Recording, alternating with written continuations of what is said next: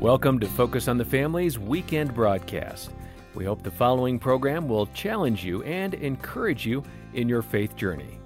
The real struggle sometimes in relationships is where we feel like we cannot say what we know needs to be said, either because we're afraid of the change that might happen in that relationship. We're afraid that that person might reject us, abandon us, or, ghost us. And here's what I say. If we are that afraid that this person would reject us, then you're really in a relationship where that person is probably going to reject you eventually anyways. And so I think boundaries give us an opportunity to have those healthy conversations that need to be had. Lisa TerKeurst joins us today on Focus on the Family, and we thank you for joining us. Your host is Focus President and author Jim Daly, and I'm John Fuller. Hey, John, relationships with our spouse, with our children, with our friends are some of the most joyful experiences on this side of heaven, but they can pose challenges as well in all those categories, right? I think as a parent of two boys, that's where Gene and I are like, half the time, especially back when they were teenagers. Oh, yeah, that's the time that everything kind of blows up, and who knows what's going to happen. But sometimes, to protect your own mental and emotional and spiritual well-being, you have to draw a line, create a boundary. Some people are good at doing that. Others are not as good. Mm-hmm. And today we want to talk about how you can successfully draw those boundaries and help have a more shalom, God's peace-oriented life. Well, we have Lisa TerKeurst here with us. She's been on the broadcast a number of times, a very popular guest, as you'll hear in a few minutes. As the president of Proverbs 31 Ministries, she's encouraged millions of women. She's helped them strengthen their faith and their relationships. She's written a number of books, and the one we're talking about today is called Good Boundaries and Goodbyes: Loving Others Without Losing the Best of Who You Are. And, of course, we have that here at Focus on the Family. Give us a call or stop by focusonthefamily.com/broadcast. Lisa, welcome to Focus. Thank you. It's such an honor, really is. Hey, let's kick it off. John mentioned Proverbs 31. What a wonderful ministry for so many women. This area of boundaries, when you look at it, I don't mean to make a gender distinction here, but I think women, I guess, have such a desire to help those around them in significant ways that boundaries can be very difficult and feel kind of counter-spiritual maybe in some way, that if I'm not doing everything, if I'm not killing myself by helping others, then I'm not living up to the expectation I have for myself. Speak to that and what women tell you through Proverbs 31. Yeah, well, I'll speak just on my own behalf of my struggle with boundaries. I didn't write this book from the point of I'm so good at boundaries. I wrote it from my point of struggle and recognizing that where there's chaos in relationships, there's usually a lack of boundaries. And I think the reason I personally struggled with boundaries is because I had a big question mark. Are boundaries actually biblical? Is God okay if we draw boundaries? Is it unkind? Is it unchristian? And I think if we don't have the biblical confidence that boundaries are okay, then we're always going to tiptoe around them and maybe avoid them. Plus, boundaries can be awkward. I think sometimes when people hear the word boundaries, they have a couple of different reactions, neither of which are good. One is, somebody did a boundary with me and really used it as punishment or control or manipulation, and that boundary just felt terrible. Or they say, I've tried boundaries and they just don't work for me. So it's funny when you say the word boundaries, people have usually a little bit of a hesitant reaction to the word boundaries. No, it's really true. And I think it's hard. I think, like you mentioned, in the Christian ethos, we feel guilty having boundaries because it's almost like if you get slapped in the cheek, give them the other cheek, right? There's lots of scriptures that caution us to go the extra mile. Absolutely. And we can muddle that whole thing in terms of protection. Yes. Well, I put on my Instagram stories one time, tell me the verses, the Bible verses that have made you feel like boundaries are unbiblical. And people sent in lots of Bible verses. So I spent time with my theological team at Proverbs 31 Ministries, and we went through those verses. And in the back of the book, Good Boundaries and Goodbyes, there's actually a resource. It's many pages of here's what these verses mean. Here's what they do not mean. Here's how they've been weaponized. And here's a script you can use if somebody uses this verse to tell you that a boundary is unbiblical. One of my most favorite theological research times with these verses is, people said, well, Jesus said, lay down your life for your friends, and Jesus modeled that. He laid down his life for his friends. And that's absolutely correct. Jesus laid down his life for a high and holy purpose, but not to enable bad behavior to continue. So we must not confuse the good command to love with the unhelpful and often harmful behavior of enabling. Yeah, and that's a brilliant distinction, really. And we've talked about the context for your life and things that you've gone through. So these next questions are things that you're openly talking about, so I'm not putting you on the spot here. But your ex-husband, Art, and what took place with that is a great example, I think, of what you're describing. Can you tell us what happened and just give us that brief synopsis, and we can use that as an example? Yeah. I never expected the death of my marriage. And that's what I call a divorce, the death of a marriage, because that's really what it was to me. It was the saddest, hardest, most heartbreaking deal that I ever walked through. And, I think there were many, many years where we both fought really hard. And toward the end, I fought really hard. But at some point, you have to accept reality. And this was an unsustainable reality. And honestly, at that point for me, it would be unbiblical to stay. So I'm always careful because, I always want to honor him. And so I'm careful with what I say and what I don't say. But what I do know is I didn't walk away. At some point, I had to accept reality. And that's what got me to this place. Well, and you did fight. I mean, I can remember the interviews we did before, during, and after. And, yes. It didn't always work its way into the program, but we would talk about where you were at and what things were happening. In that way, boundaries applied to a difficult marriage. Your own experience, the other women at Proverbs 31 women who share with you their struggles. What does that boundary problem look like in a married construct? Yeah, that's a great question. I think the easiest way to think about boundaries is, first of all, you've got to have biblical confidence that God is okay with boundaries. Because if you don't have that kind of confidence, then you're always second guessing, is this the right thing to do or not? But if you know that boundaries are not just a good idea, they're actually God's idea, you can approach it in a different way. Always with the purpose, the driving force of a boundary should always be love. It should not be punishment, control, or manipulation. So when I dug into the Bible, right from the very beginning in Genesis 1, I see that God established even the foundation of the world using boundaries. He separated the day and the night. He separated light and darkness. He separated the sea from the land. And, so we see these appropriate boundaries where one stops and another begins.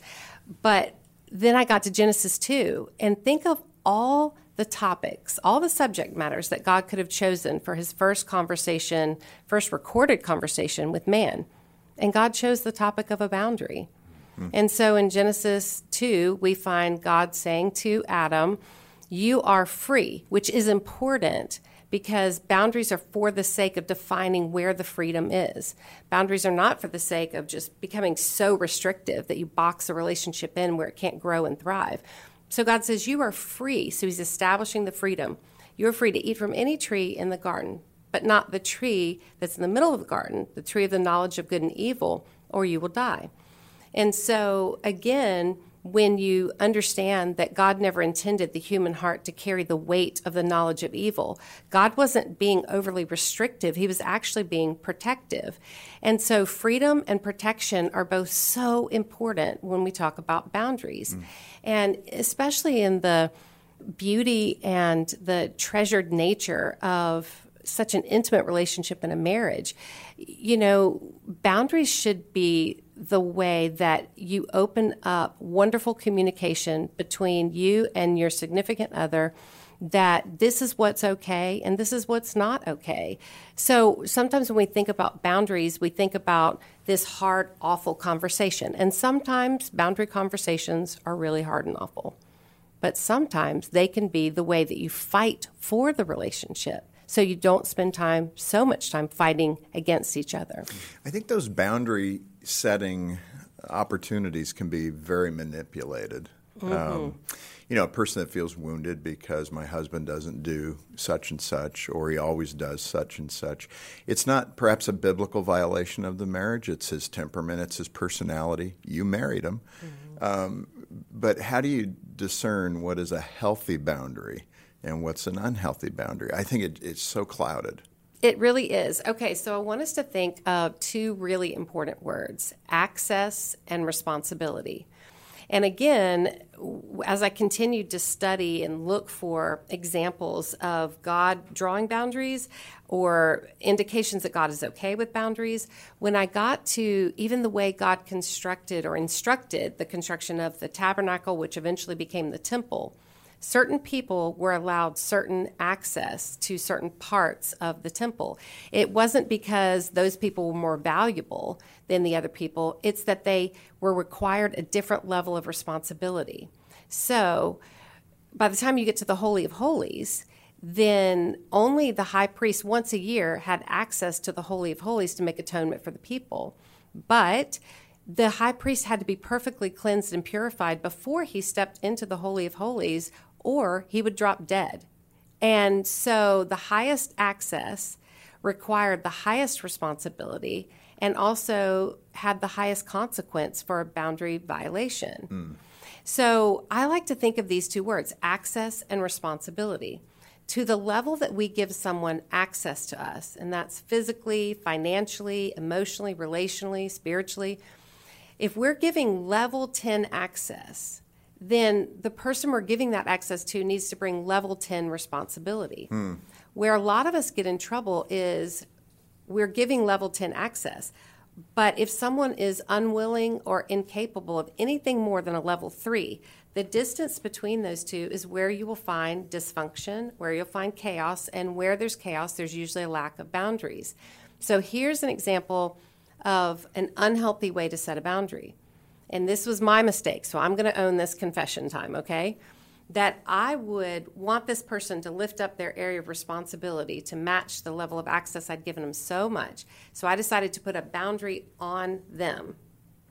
And when you try to put a boundary on somebody, you're using external pressure to try to create an internal change. And we all know if that person is unwilling or incapable of making that change for themselves, you can create temporary behavior modification, but you're not going to really have them become more responsible with the access you've given them. And so instead of putting a boundary to try to force someone else to change on that person, we have to put a boundary around ourselves and be self-controlled enough to reduce the level of access down to the level of responsibility that that person is demonstrating. Now, you're not, there's so much here, Lisa, and I'm wondering, where does love fit into this picture? Kind of going back to what Jim was saying, because if I have a boundary and it gets transgressed, well, love says to overlook the transgression, or does it? Well, good question. God's really clear about what love is. And I think sometimes, like I said before, we confuse the good command to love with some bad behaviors of people-pleasing and, trying to enable someone or even step in and save them when we can be a friend, we can be a spouse, we can be a parent, but we cannot be the savior. And so, yes, the motivation for a boundary always has to be love, seeking the other person's highest good as they seek your highest good as well. So the motivation should be love. But part of love is good communication. Part of love is being patient and kind. And if we allow so many boundary violations that it wears us down to the worst version of ourselves, then we'll be guilty of doing the exact opposite of what God's definition of love should be. This Focus on the Family broadcast will continue in just a moment.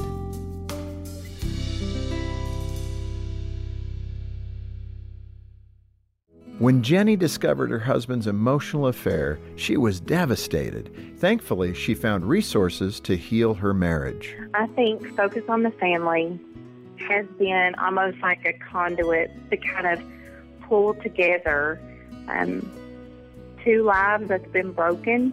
I'm Jim Daly. Help us rescue hurting marriages and give families hope. Donate at focusonthefamily.com/family, and your gift will be doubled. Just like a warm fireplace when it's cold outside, the joy of the Christmas season gives comfort and draws us closer to loved ones. I'm John Fuller, and Focus on the Family is excited to let you know about our Christmas Stories podcast. Each episode brings heartwarming conversations to bring your family closer together and remind you of the hope we have in Jesus. You can enjoy that podcast at focusonthefamily.com/Christmas stories. That's focusonthefamily.com/Christmas stories. Thanks for listening to Focus on the Family.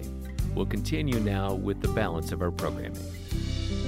Lisa, in the book you mentioned a comparison to Hallmark films, which I think is hilarious, and we probably need a little lightheartedness in the middle of this heaviness, but talk about the Hallmark movie and how it distorts things. Right. Well, I think we all have visions of how we want life to be, how we want relationships to be.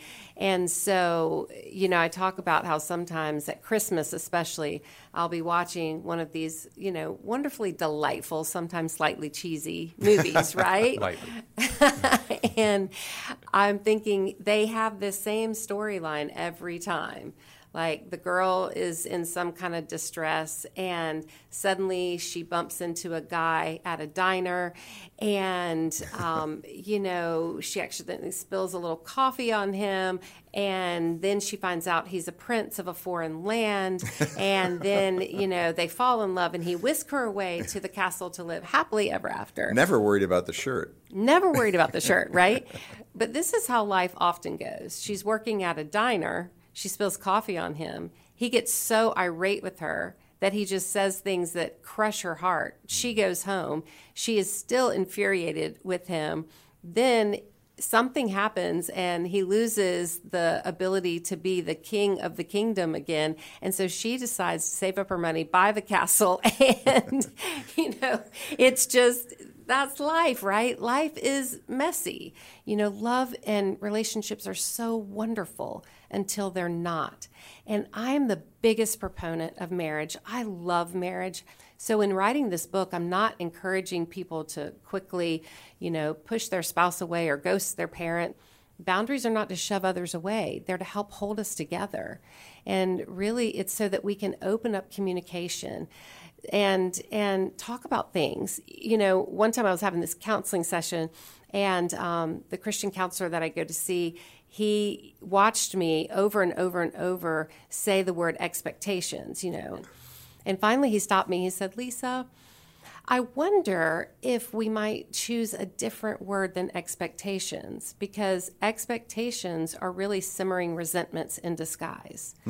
What if we made the focus of our conversation our needs, where the other person has the option to meet those needs or not?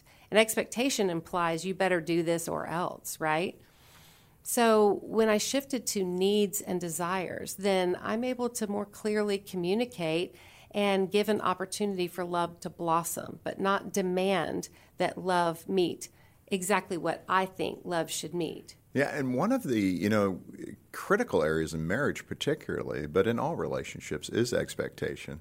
I remember I wrote a book, and the reviewer of the book said Jim Daly's best advice is don't really expect anything out of anybody. That wasn't what I was trying to say, but what I was trying to say was just keep your expectations reasonable in your relationships. Don't have such high expectations that there's no way that person, whether it's your spouse, your son or daughter, your mother-in-law is going to let you down if they're too high. So how do we even establish in the boundaries context the healthy expectation? What does that even look like, and are we capable of doing that? Okay, well, I have another confession. I am a people pleaser. I really struggle with people pleasing. And so as I dug around into what was driving this, because my people pleasing would tip over into codependency. And a good definition of codependency is if you find yourself saying, I need you to be okay so I can be okay. So are you okay? So I can be okay? Okay? Yeah, exactly. And having this thing in me that I want everyone else to be happy. So for me, I would rather sacrifice my needs, my desires, and all on the altar of keeping everyone else happy. But here was the real danger of that. When I pushed myself to really consider, why was I trying to keep everyone happy? It wasn't just to please everyone. I was keeping them happy because I was afraid if I didn't, they would take something from me that I felt I must have from them in order to be okay in the world. And when I got really honest, I wrote this in my journal. We will always desperately want from other people what we fear we will never get from God. And so my people-pleasing wasn't necessarily to please the other person. It was actually because I wanted something from them.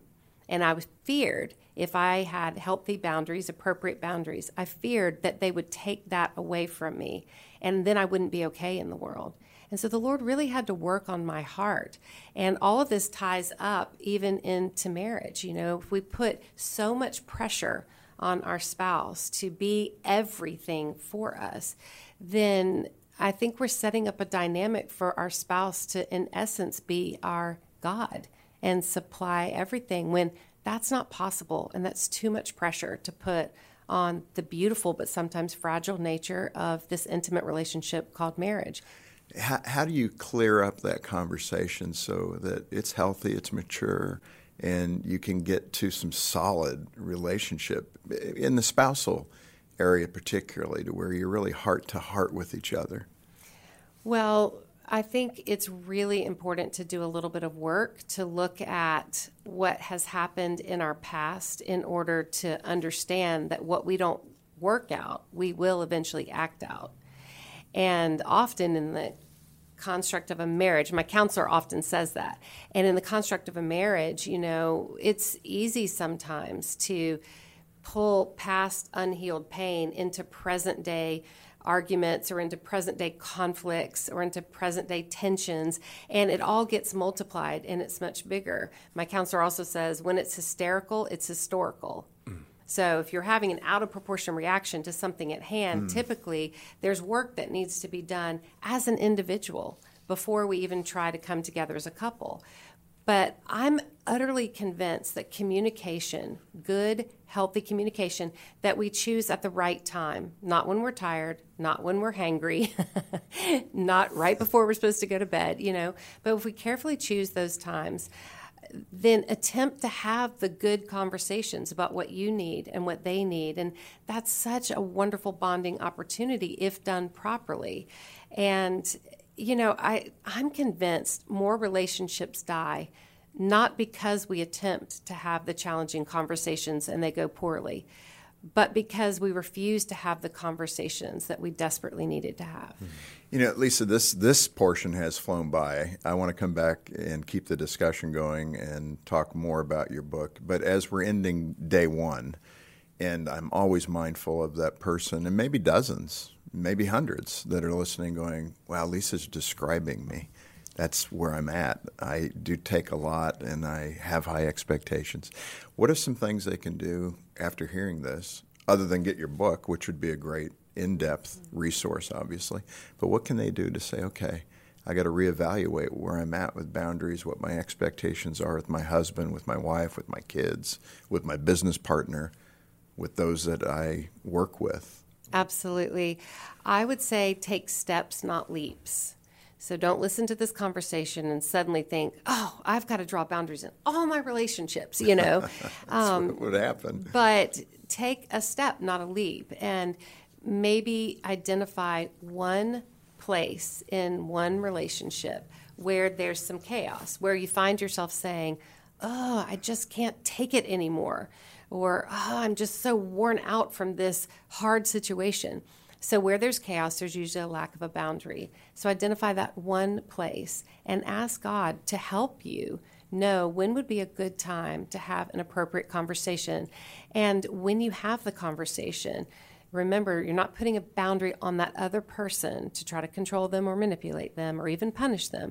You're putting a boundary in place so that you can remain self-controlled, so that you can love others well without losing the best of who you are. That is so good. Lisa, I hope people are feeling it and that they could see the deficit that they may have in this area. You know, we have caring Christian counselors at Focus that can help as well, so we want you to contact us. Focus on the Family is basically just a big help house, and we want to be there for you. You can call, and if necessary, we'll put you in touch with a counselor. Also a great resource, Lisa's book, and I hope you can support the ministry. Do ministry with us. Get the book through Focus on the Family. Send a gift of any amount, and we'll send you the book as our way of saying thank you for being part of the ministry. If you can't afford it, we'll get it into your hands. It's the content that matters, and we'll trust others will cover the cost of that. And right now, as we enter into the holiday seasons, we have a wonderful opportunity for you to give families hope. We would invite you to donate and help us extend the ministry and reach out to those who are experiencing a lot of family conflict and these kinds of issues that we've been talking about. They just get magnified at this time of year. So please donate as you can when you call 800, the letter A in the word family, 800-232-6459, or stop by focusonthefamily.com/broadcast. And also, John, we have, as we normally do this time of year, a great opportunity to double your gift. We have friends that have put up a matching gift. So when you donate and get a copy of Lisa's book, others will match you dollar for dollar to do more ministry. So it's a great way, a fun way, to try and do more for the kingdom in 2023. Yeah, help us reach out and double your gift effectively by donating today. Again, our number is 800, the letter A in the word family. Lisa, again, thanks for being with us today. Let's come back and keep the discussion going. Sounds great. Thank you, Jim.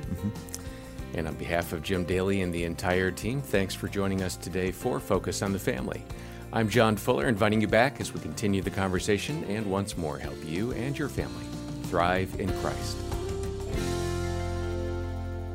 You're listening to Focus on the Family's weekend broadcast. We'll take a quick break and then return with the second half of this program for your family. Stay tuned. Praying with the kids at bedtime in the comfort of your home. This warm setting is featured in the new special edition print from Focus on the Family titled What Matters Most. It's a story in paint by artist Morgan Weisling, a giclée depicting a faithful pioneer family, and it can have a special place in your home to remind you of what's truly important. Get this special edition print at focusonthefamily.com/special print. That's focusonthefamily.com/special print. You know, people said, well, Jesus said, lay down your life for your friends. You know, and Jesus modeled that. He laid down his life for his friends. And that's absolutely correct. Jesus laid down his life for a high and holy purpose, but not to enable bad behavior to continue. So we must not confuse the good command to love with the unhelpful and often harmful behavior of enabling. Well, that's Lisa TerKeurst, and she joins us again today on Focus on the Family. Your host is Focus President and author Jim Daly, and I'm John Fuller. John, I'm excited to have Lisa back. You know, there are a handful of people that do such a wonderful job communicating their message. And Lisa's one of those handful of people that do it so well with great wisdom. She really is tapping into the hearts of all of us. And the topic we talked about last time were those boundaries in our life, why we should have some, A, and if we don't, why there will be chaos in our lives and that gap. And I thought it was an excellent discussion. And if people missed it, I hope you'll go to the website, get it on your smartphone through the Focus app, however you can hear it. I would listen to part one as you listen to part two as well. Yeah, it's a good backdrop. We covered a lot of really interesting and relevant content regarding relationships and what to do when things go south. Lisa is passionate about helping women. She is head of Proverbs 31 Ministries. They reach out and touch millions of women every year. Lisa is a very popular author, and she has written a terrific book called Good Boundaries and Goodbyes. And we have copies of that here at the ministry. Call 800, the letter A in the word family, to learn more. Lisa, welcome back. Thank you. It's so good to have you. Listen, the mark of a really good writer, I think, is how you can use humor in very heavy situations. And your book certainly has very humorous stories in there. The one I connected with was how your floodlights, I think, are connected to some other area of the house. Yes. Tell me about that one, because I am so mechanically uninclined. I am too. I grew up in a good long stretch of my childhood where we didn't really have the money to call the professionals in. So This is my bad news. mindset was always like, just work around it, like fix it as good enough. So that mindset is important for you to be the undertone of the story I'm about to share. Okay. Yes. So we did a renovation project, and somehow the back floodlights of my house were connected to the hot water heater. And I know if you are a plumber or an electrician, you probably are not going to believe me, but I am telling the honest truth. If we turned off the back floodlights, the hot water went out. And so one time my sister came to visit, and she went upstairs to take a shower, and all of a sudden she yelled downstairs, "Lisa, something just happened to the hot water." To which I replied, "Sorry, I'll go turn the back floodlights back on." And so she got out of the shower and she came down and she looked at me. She said, "Repeat to me exactly what you said." I didn't hear that right. And I said, "Oh, sorry. If we turn the back floodlights off, the hot water goes out." And she leaned in closer and she said, "You know you need to get that fixed, right?" And I was like, "I know. I've been meaning to put a little sign, maybe even laminate it by the back floodlights light switch and tell people, don't turn this light switch off or else we won't have hot water." Right. And she leaned in and she said, "That's not normal. You That's know not that." fixing it. Right, exactly. And, as I've thought about that story, it's such an example of how we get used to our own dysfunction. It didn't even occur to me to call someone and have that fixed. It occurred to me to put a sign up and just say, "Don't turn the back floodlights off," right? Which you'll be happy to know, I eventually, after my sister's prodding, did get the issue fixed. But I think it's a good example of how over time, if we continue to live in dysfunctional dances, that's what I call it, a dysfunctional dance sometimes in some of our most important relationships, over time that dysfunction starts to feel normal, and we normalize things that we shouldn't normalize, and we get used to our own dysfunction. Wow, that's a right between the eyes kind of statement, really, for all of us to assess that. You also mentioned the damage done when we invest too much attention into how people see us. Mm-hmm. I don't mean to twist that, but people's opinions and how that influences our own opinion of us. I think some of that is hard to avoid. I mean, if somebody says, Jim, you're eating a little too much, whatever that might be, there is a certain objectivity to that somebody should listen to that's healthy, and then there's unhealthy. Help us divide those. Yeah, well, I think you can always look at the intention of the statement. Was this meant to harm me or help me?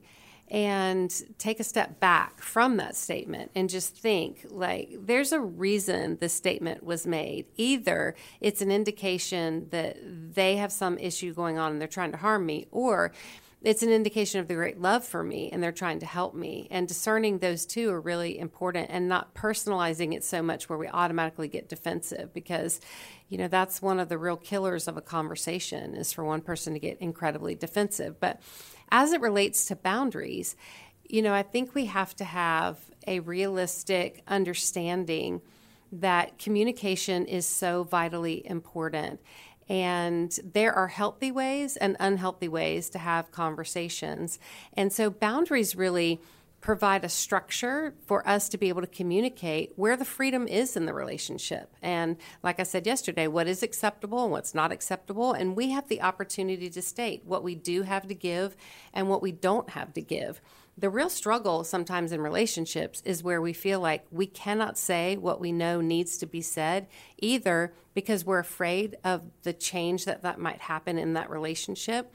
We're afraid that person might reject us, abandon us, or, ghost us. And here's what I say. If we're that afraid that this person would reject us, then you're really in a relationship where that person is probably going to reject you eventually anyways.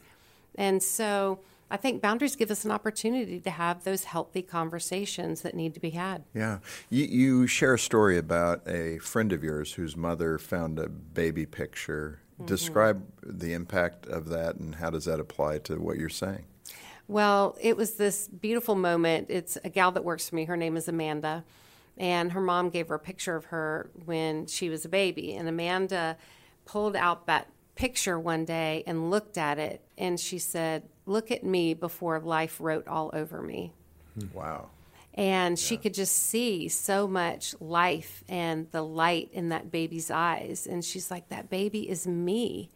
But so much of life has been written all over me that, she sort of changed the view of her potential based on the things that happened to her. And if we want to have healthy relationships, then we have to pursue health within ourselves, because health bonds with health. Unhealth bonds with unhealth. So if we want healthy relationships, we would do well to tend to our health, heal some of those things from the past, work on some of those things, and really determine to bring the very best of who we are front and center. In that description, a person like Amanda, you can feel the tread marks all over you, that life has dealt you a bad hand, and you could get resentful, and that's what you're describing. How do you climb out of that hole? I mean, even listening to this today, how does a person say, okay, I'm not going to let people run all over me. I'm going to create a boundary. Is that the right motivation, that you feel, that people have mistreated you, therefore I'm going to set these boundaries? Is that right or wrong, or?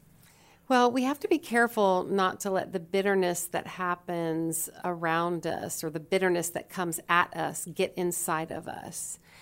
Because the Bible is so clear. In Ephesians, we're told to get rid of all bitterness, because there's never just a little bit of bitterness. Bitterness leaks out, not just onto the person that we feel bitter against, but it leaks out onto all of our relationships.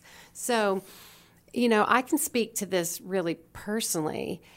At some point, I had to decide if the unwanted and heartbreaking divorce that I went through, if that was going to be the epic defining moment of my life, and would I always carry that banner of being a victim, or was I at some point going to rise up, accept reality, because mental health is a commitment to reality at all cost.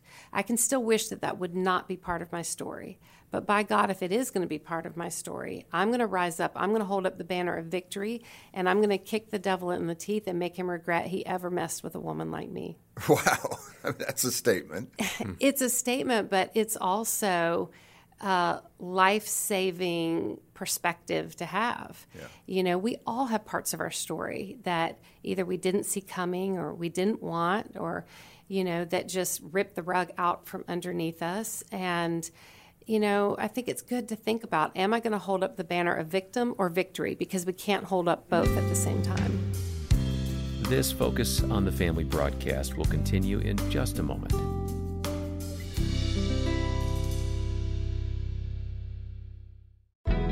Friends of Focus on the Family, give families hope this Christmas with a gift of appreciated stock. By donating appreciated stock, you create tax savings while turning resources into help for hurting families.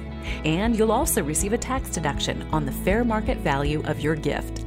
Let our team help you make the most of your giving. To learn more, visit GiveFamiliesHope.com. That's GiveFamiliesHope.com.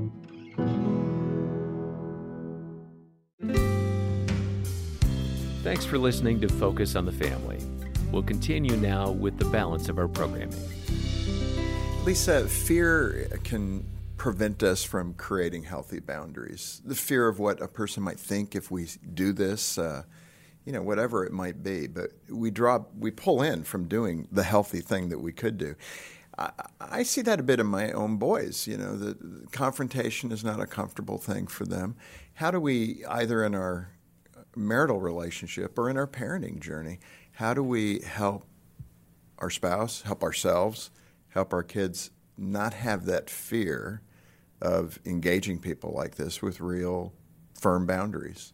Well, I think sometimes when we think about communicating a boundary, it feels like we're having to operate in the extremes, and extremes feel so comfortable. Like, we can never have this happen again, or, you always do this. And so I always encourage people, avoid the extremes and recognize that the boundary conversations don't have to be awful. I mean, if somebody makes a request of you that would extend you past the capacity that you have, then we can have a gentle conversation and say, my heart says yes, yes, yes, but the reality of my time says no. And here's the deal. We're already doing this really well. So I'm going to prove to you, Jim, you're already doing this really well. Are you ready? Mm-hmm. Do you have a bank account? Yes. Do you have a passcode on your bank account? I believe I do. Okay. Even if you can't remember it right now, you have some sort of security so Correct. that not everyone can get your bank Yes. account. Would you feel comfortable right now just sharing your bank account information and your passcode and everything just to give all of us free access to your bank account? Absolutely not. Why? Is it because you're unchristian? Is it because you're selfish? Why won't you just share it? Because it's none of your business. Exactly, right? And I would suspect because you don't know if we're all going to be responsible with the limited resources that you have in your account, and you know that you have responsibilities that your limited resources need to handle, right? And it's not because you're unkind or unchristian, it's because you have a limited capacity, and it's because you're human. Only God has a limitless supply. We know this with our finances, but we forget it with all other areas of capacity in our life.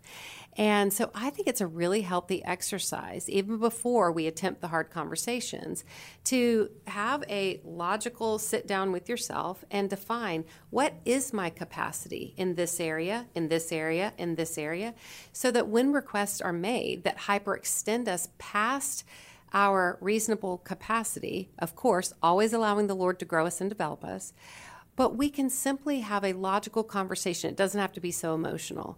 I would love to do that. My heart says yes, yes, yes. But the reality of my time makes this a no. Now, I can't give that, but here's what I can give. Yeah. I'm thinking of that marital conflict, though, where the frustrated wife, I'll just use that as the example. Obviously, you can put the shoe on the other foot, whatever. But, that wife that's been nagging her husband, it could be something silly like putting the dirty clothes in the right spot. And he just has some incredible inability to put it in the hamper. It goes on the floor, it goes on the bed, it goes everywhere else but in the hamper. And I'm being ridiculous here, but that could become a real sore point of frustration. Can't you just put your dirty socks in the hamper? And, it starts to chip away at the relationship. Now, really we can does. put more serious things in there, and you can keep inching up the game with the seriousness. But where does the acceptance of somebody's inability, for whatever reason, did God create their brain so they can't put their dirty socks in the stinking hamper? But how do you evaluate that? How do you know when, okay, this husband of mine just does not have the capacity to do this, and I back down on the expectation, or I keep pressing even to the breaking point where this really puts a dent in our relationship? How do you know that balance? Well, okay, let's use the example of one spouse always running late and the other spouse always wanting to be on time. Okay, so are you typically, Jim, the run late person or the on time person? On time person. Okay, so and it's interesting you should say that because Jean is the running late person. Okay. So let's say you and Sorry, Jean Jean. are having a conversation, and Jean, we love you. There's many, many, many of us that also run late. But let's say you and Jean have this different definition of being on time. Let's just phrase it that way, right? So you like to get there 20 minutes early. Jean feels like as long as she skirts in at the last second, then she's on time. We're just using pretty much. And Jean she as does an a lot example. better job now than she used to. Okay, perfect. But you could have a conversation. You could say, Jean, I absolutely love going places with you. I love going to church with you. Let's just use that as an example. Okay. I love going to church with you. And Jean, I have an issue. So you're taking ownership of your own thing. I have a different definition of being on time than you. I can't feel comfortable in church and receive everything that I'm supposed to receive if I don't get there 20 minutes early. So here's my proposal. If we can go 20 minutes early, that's great. If we can't, though, I'm giving you freedom to take all the time you need. And we will still sit together in church, but maybe we need to ride in separate cars. But here's the great bonus. I will arrive at church. I will save you a seat. I will make sure you have notes. I will set it all up so that we're both successful. And it doesn't diminish our love if we ride in separate cars. It just simply means we go to church. We just don't ride in the same car. But isn't it better to come up with a solution like that than to always sit in church with your spouse feeling annoyed and frustrated and let those simmering resentments grow to the point of a real serious issue in the marriage? Absolutely. And those little things can do that. They could be blown up into big things, and it's unhealthy. You had to make a heart-wrenching decision. And again, we talked about it at the beginning of the program last time, to say goodbye to your marriage. Mm-hmm. And I can't imagine all of the angst and the writhing of going through that. And you're very respectful to your ex-husband, Art. But you say that goodbyes can be healthy. Now, people are going to jump at that and say, well, how can that be? Because God hates divorce. And that's one specific area. But how can goodbyes be healthy?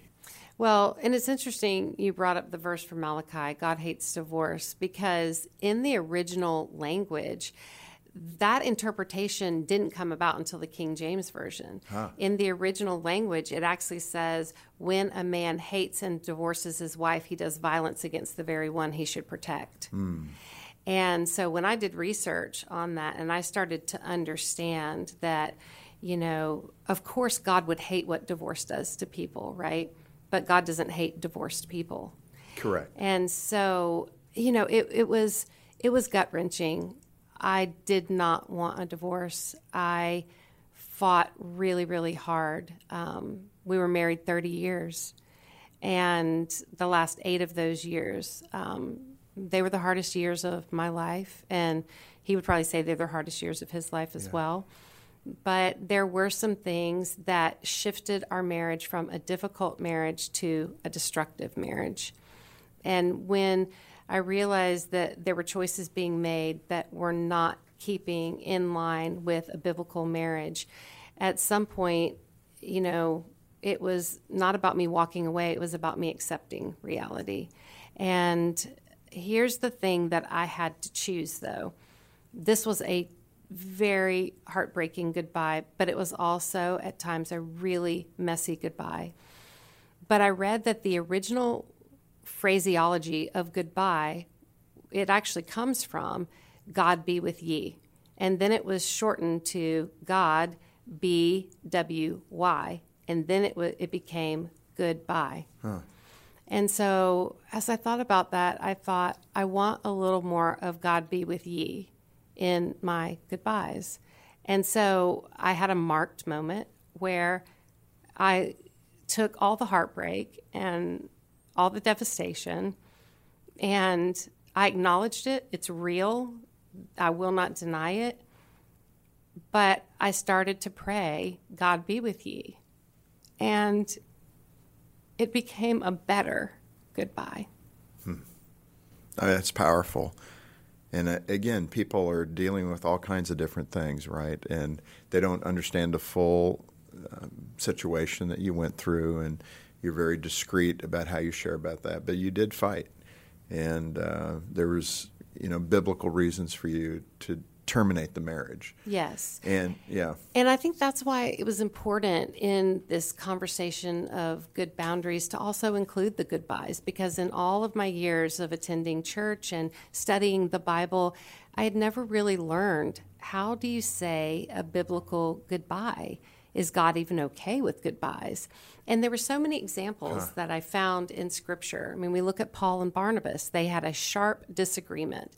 And it wasn't because either of them were terrible people. It's that they had a different vision of the next missionary journey and who should go with them.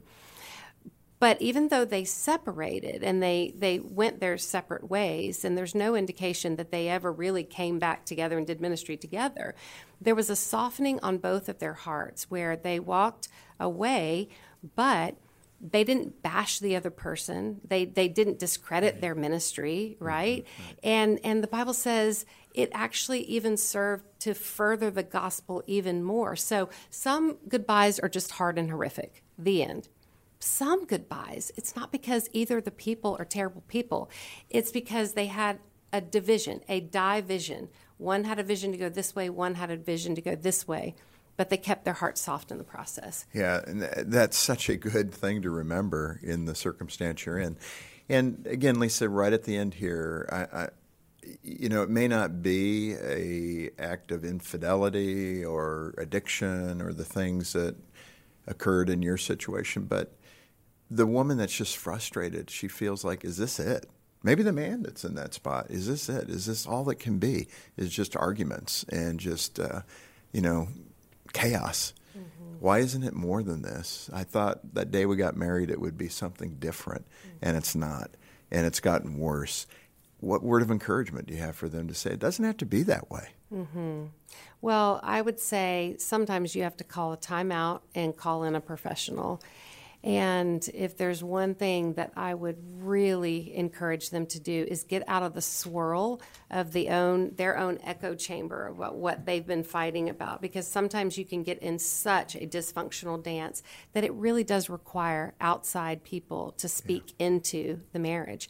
And so I would say do everything you can to fight for that relationship and have outside people that are good, wise, trained people to speak into your relationship. And at the same time, recognize if it's shifted from difficult to destructive, a separation may be necessary. Jesus called us to forgive 70 times 7, but he did not call us to stay in a situation where someone's abusing us and hurting us and to stay close in that forgiveness. You can create some distance, and enough distance to where you can forgive that person if they never change 70 times 7 without getting destroyed in the process. Right. That is such good advice, and a great way to start, obviously, is to get Lisa's book. And it's not just the marital relationship. It's, again, all relationships. What are healthy boundaries? What are unhealthy boundaries? What are my motivations to set those boundaries? We've covered it all, and Lisa's book goes into even more detail on how to do that. So get a copy. Order it directly from Focus here. The other thing Lisa said there is so true. Hope Restored, our marriage intensive program, is such a good program. 81% success rate.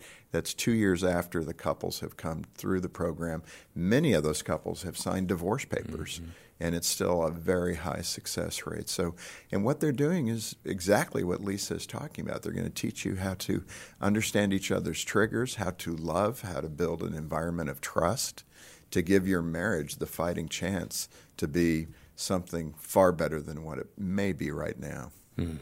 The starting point for help is 800, the letter A in the word family. Our number is 800, the letter A in the word family.